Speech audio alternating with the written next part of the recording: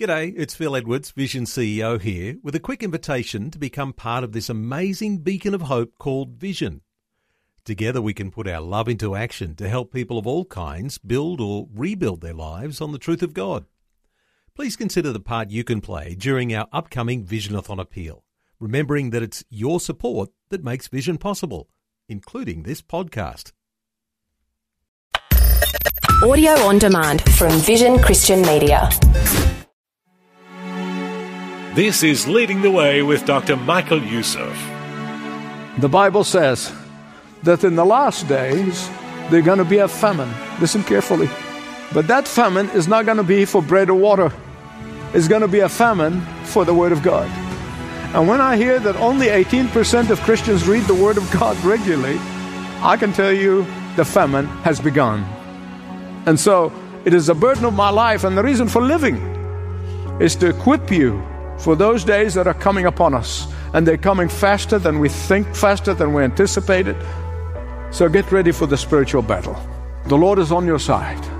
And the good news is we have read the last chapter, and it says that we win. Thanks for listening today, as you'll be encouraged to go beyond just reading the last chapter, but also dig into the powerful content from the early pages of Genesis, where creation begins, all the way to the life-changing letters to the church on how to live out a spirit-filled life. Today's Leading the Way features some of the most practical content you'll ever hear Dr. Youssef teach. He'll look into what to avoid as you read God's Word, and how to bring the power of His Word into your life and living. In fact, to give him just as much time as possible, here's Dr. Youssef with a personal and challenging introduction to today's Leading the Way.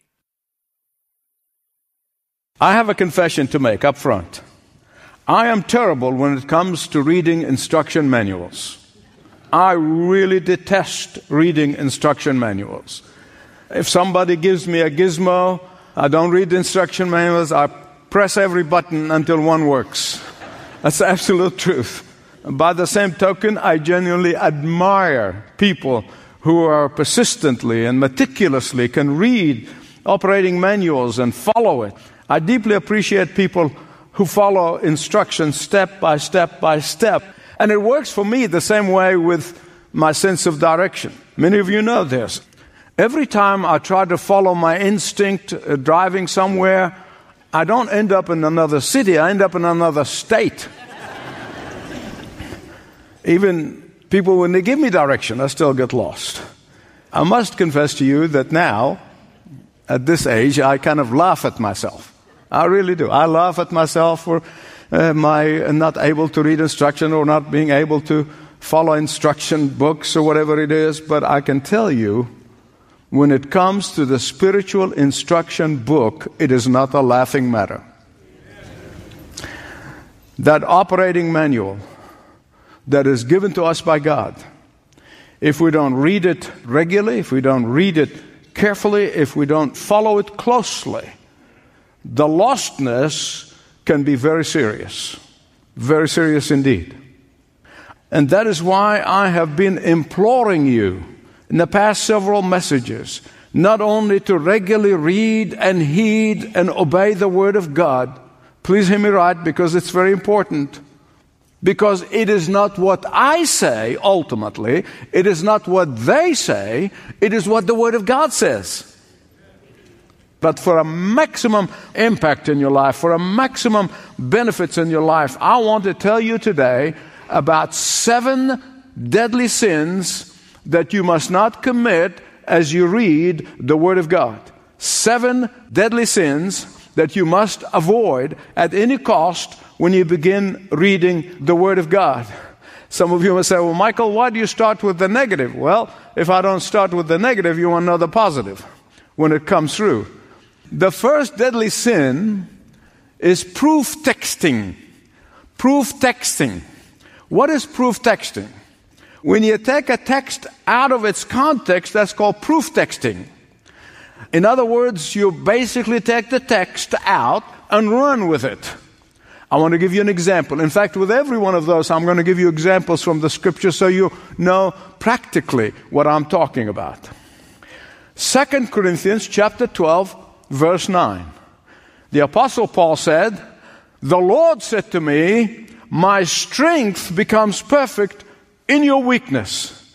So, a person who's struggling with some moral weakness and who is trying to get the victory over his moral or her moral weakness, we see this text and said, Guru, hooray, this text is for me, that God's strength will be perfect in me. I don't need to deal with these moral issues. No, that is not what it means, because the Apostle Paul is talking about physical illness, physical ailment that he had experienced. And he said, 3 times I prayed, Lord, heal me, but the Lord did not heal me. In fact, he said to me that my strength will become perfect in your physical weakness. Sometimes God blesses people in spite of their physical weakness. In fact, sometimes I believe He blesses us because of some of those physical weaknesses. I know of a man who had amazing gift of healing, really was, and yet he himself suffered a great deal. You see, that's what Paul is saying. He's not talking about moral weakness. He's not talking about things that we need to repent of. So in context, you would understand it, that it is something to do with physical ailment that he was living with. Because not doing that is called proof texting. And beloved, let me tell you, if you proof text, you're going to find yourself up a creek without a paddle. Now, you've been forewarned. Second deadly sin about reading the Bible that you must avoid at any cost is that you need to know when to take the Scripture literally and when you take it figuratively. Michael is saying you don't take the whole Bible literally. Wait, be patient. Because if you understand, there are certain linguistic principles, whether it be in the Hebrew or the Aramaic or even in the Greek language, but mostly in the Semitic language, there are certain things, there are certain linguistic rules and principles that you must understand. I'll give you an example. There is something in the Hebrew language, and all the Semitic languages really, known as Hebraic hyperbole. Something so important. It's vitally important. It is so serious that you have to exaggerate the point in order to realize the seriousness of it. That's what it means. Again, the example is when Jesus said, if your eye causes you to stumble, do what? Gouge it out, right? Now, I'm not going to ask you to raise your hand if your eyes ever cause you to stumble. I'm not going to ask you, but I'm going to raise both hands. I am looking at you, I see some glasses, but I don't see too many gouged eyes. So you understand what I'm trying to tell you. Why? Because this is what you call Semitic hyperbole. Our Lord is saying that this is something so very, very important that you must not allow anything to get in the way of accomplishing it. Don't allow anything to get in the way of you entering into heaven. Don't allow anything to get in the way of you being saved. Don't allow anything to get in the way of you going to heaven. And because He has to make that point, He blows it up so you can see it. And so Jesus is saying, it is vitally important for a Christian believer, I'm talking to believers now, I'm not talking to non-Christians, Christian believers not to allow their eyes to constantly wander in lust and in envy and in greed and the rest of it. It's so dangerous. It's so dangerous that could impact your eternity. See, the same thing, if I am speaking any of the Semitic languages, I will get a picture out of my pocket and I'll say to you, this is my grandson. So no, that's not your grandson. In English you would say, this is a picture of my grandson, right? But in the Hebrew language they don't speak that way. So you have to understand what is symbolic and what is literal. Third deadly sin in Bible reading is ignoring the historic and cultural context of the Bible. Just because God called Elijah to confront King Ahab and Queen Jezebel and the prophets of Baal, And just because he called him to do that, and then he sent fire, consumed his sacrifice. No. God was speaking and using a certain man at a certain time for a certain purpose. What do we learn from it? That our God is a mighty God. That all the so-called God, or the Baal or Ashtaroth or Ashtaroth, they're not really gods at all. And that is the point that the Scripture would teach us, not that we would go and do like Elijah did. Fourth deadly sin about Bible reading. Be sure to get a good translation of the Bible. In fact, I would encourage you to have maybe 2 or 3 in front of you as you're studying the Scripture. Because as you read 1 or 2 or 3, you will get the meaning much better. You don't have to go to seminary, but sometimes these translations will give you a real feel for that. Fifth deadly sin about reading the Bible is you must avoid at any cost reading into the Bible what you want to read into it. Oh my goodness, that is the curse of the age. I'm telling you. I have known preachers who just have one theme, and it doesn't matter what text they use, they go to their hobby horse, the theme that they're preaching from. But that's dangerous. That is extremely dangerous. 6, I'm moving quickly. The 6th deadly sin about Bible reading is this. Don't think ever that you're brilliant enough to understand the Scripture without the illumination of the Holy Spirit. Listen to what the Apostle Paul said to Timothy in 2 Timothy chapter 2, verse 7. Reflect on what I'm saying. Here it comes. For the Lord will give you insight into all things.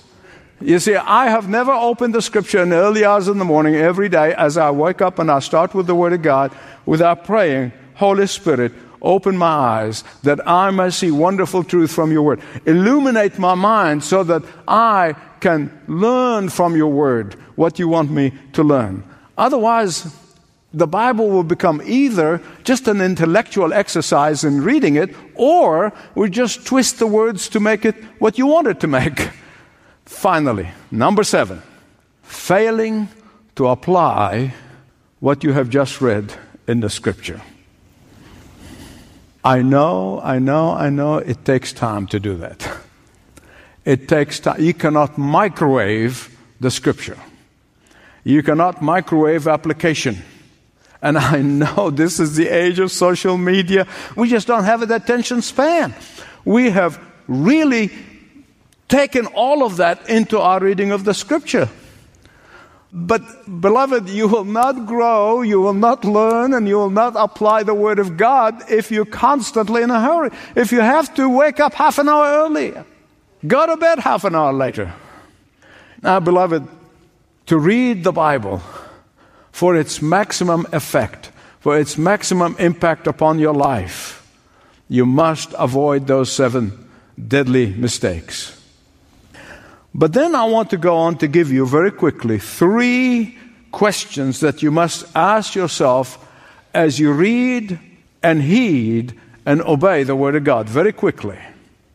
The first question to ask yourself is, what does this part of the Bible that I'm reading say to the original readers of it? Because each one has a context. It was written or said to people at a certain time. So you must ask the question, what did it mean to the original reader, the first person who read it, to whom it was written?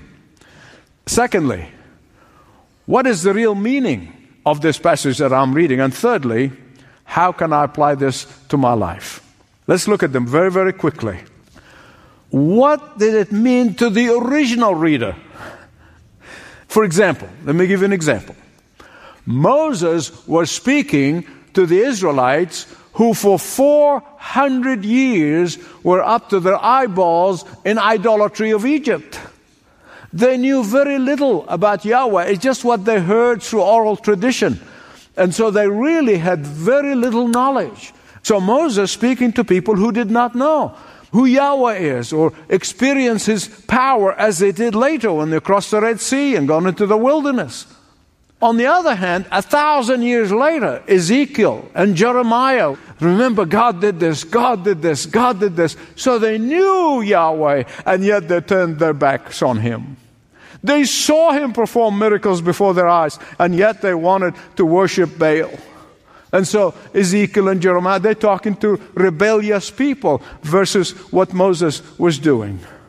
They rejected God's instruction. They rejected God's commandment. Or look at the New Testament. The Apostle Paul has written to many churches, different cities, Philippi, Corinth, Thessalonians. But each letter was addressing and giving answers to certain problems that church was facing. He was dealing with a specific problem and giving them biblical and godly answers. So it is very important to know what the problem was and what the solution is. Secondly, you have to ask yourself, what does the Bible mean by what it says? Make no mistake about it.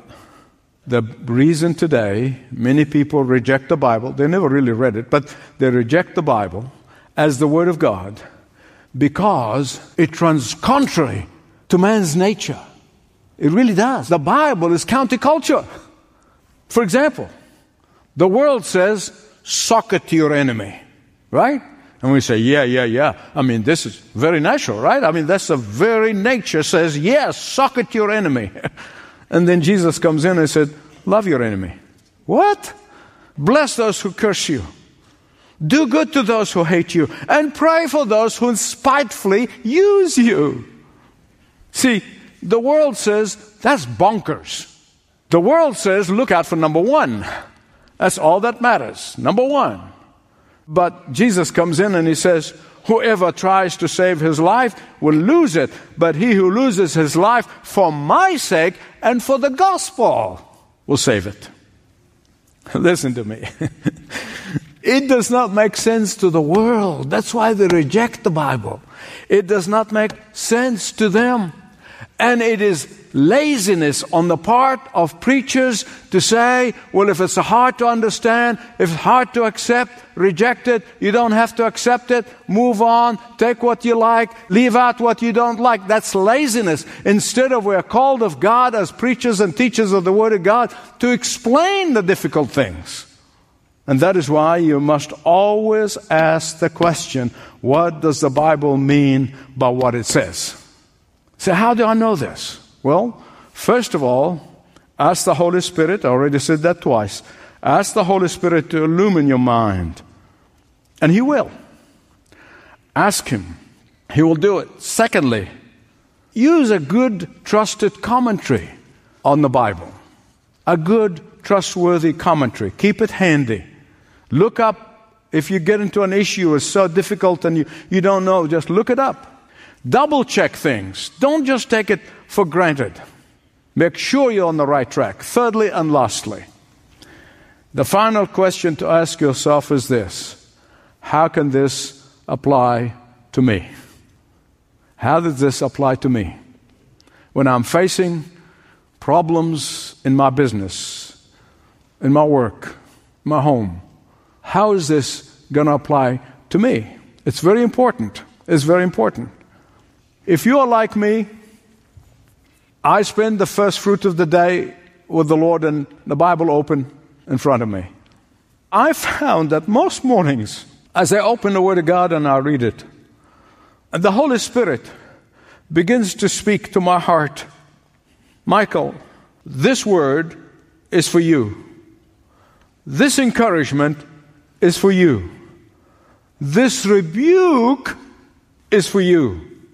This challenge is for you. This warning, oh, have I ever got more of those than I can count? This warning is for you. This exhortation is for you. Charles Spurgeon, one of the great preachers of yesteryear. And just in case you think this man piled degrees after his name, he dropped out of school at the age of 15. He taught himself Greek and Hebrew. He taught himself the Word of God. He allowed the Holy Spirit to open his mind, to open his heart and teach him. He written hundreds of books. Most remarkable man that I have ever read about. Here's what he said about the Bible. He said, this book has wrestled with me. This book has smitten me. This book has confronted me. This book smiled upon me. This book frowned on me. This book clasped my hands. This book warmed my heart. This book weeps with me and sings with me.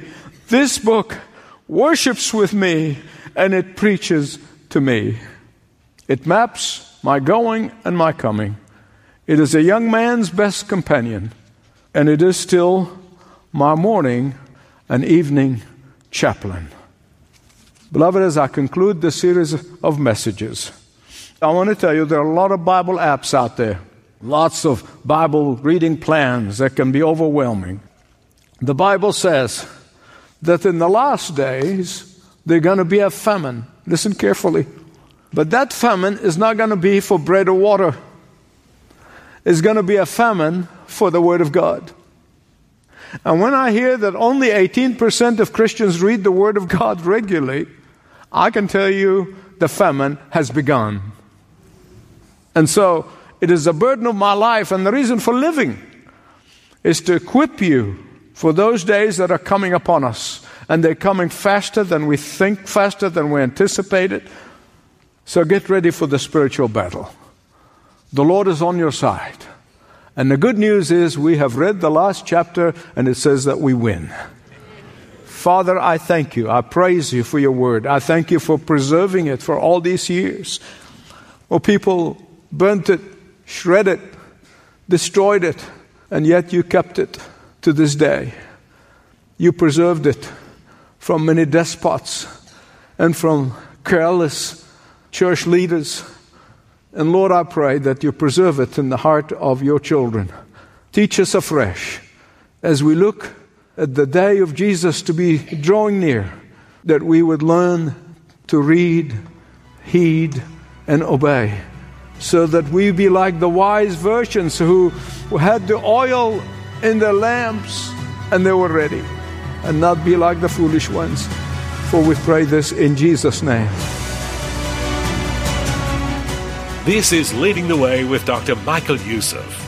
If today's words about reading, heeding and obeying the Bible in this series is foreign to you, may we encourage you to begin a faith conversation with one of our compassionate team members. You can ask whatever you like, how to start a faith journey or how to deepen your faith walk, or how to answer those tough questions in life. ltw.org/Jesus. ltw.org/Jesus. You know, there's nothing more encouraging than hearing about lives changed. That's why I'd love to share a quick story that the Leading the Way team heard from a new Christian in Morocco. While working, a young man stumbled across Leading the Way. Knowing that it was Christian content, he wanted to tune away. But the story of Lazarus being raised from the dead was so amazing, he continued to listen. This experience quickened a desire to know more about Jesus and compare him with other teachers. Soon he found the truth in Jesus and continues to listen to Leading the Way to deepen his understanding and grow in his love for Christ. What a powerful example of how Leading the Way with Dr. Michael Youssef is changing one life at a time in your neighborhood and around the world, impacting those who once lived in darkness to live in the light. To learn more about the global impact of Leading the Way, call one of our ministry representatives on 1300 133 589. That's 1300 133 589. Or ltw.org. It's more than a website, it's a community where people from all over the world come to participate in what God is doing. ltw.org. Hello, my friends. Just a quick reminder that in addition to listening to this radio broadcast, Leading the Way also produces compelling television programs seen in this area. Just like we do on radio, we dig deep into the truth of the Word of God and unfold it to make it practical for daily living. So if you've been encouraged by listening today, check your local television listing and watch Leading the Way Television. We are on multiple local stations and networks, including 7-2 and 9GEM. Learn where to watch in your area when you visit ltw.org. That is ltw.org. God bless. Well, thank you for joining us today. I do hope you'll make plans to join us again next time for more life-changing teaching from God's Word with Dr. Michael Youssef on Leading the Way.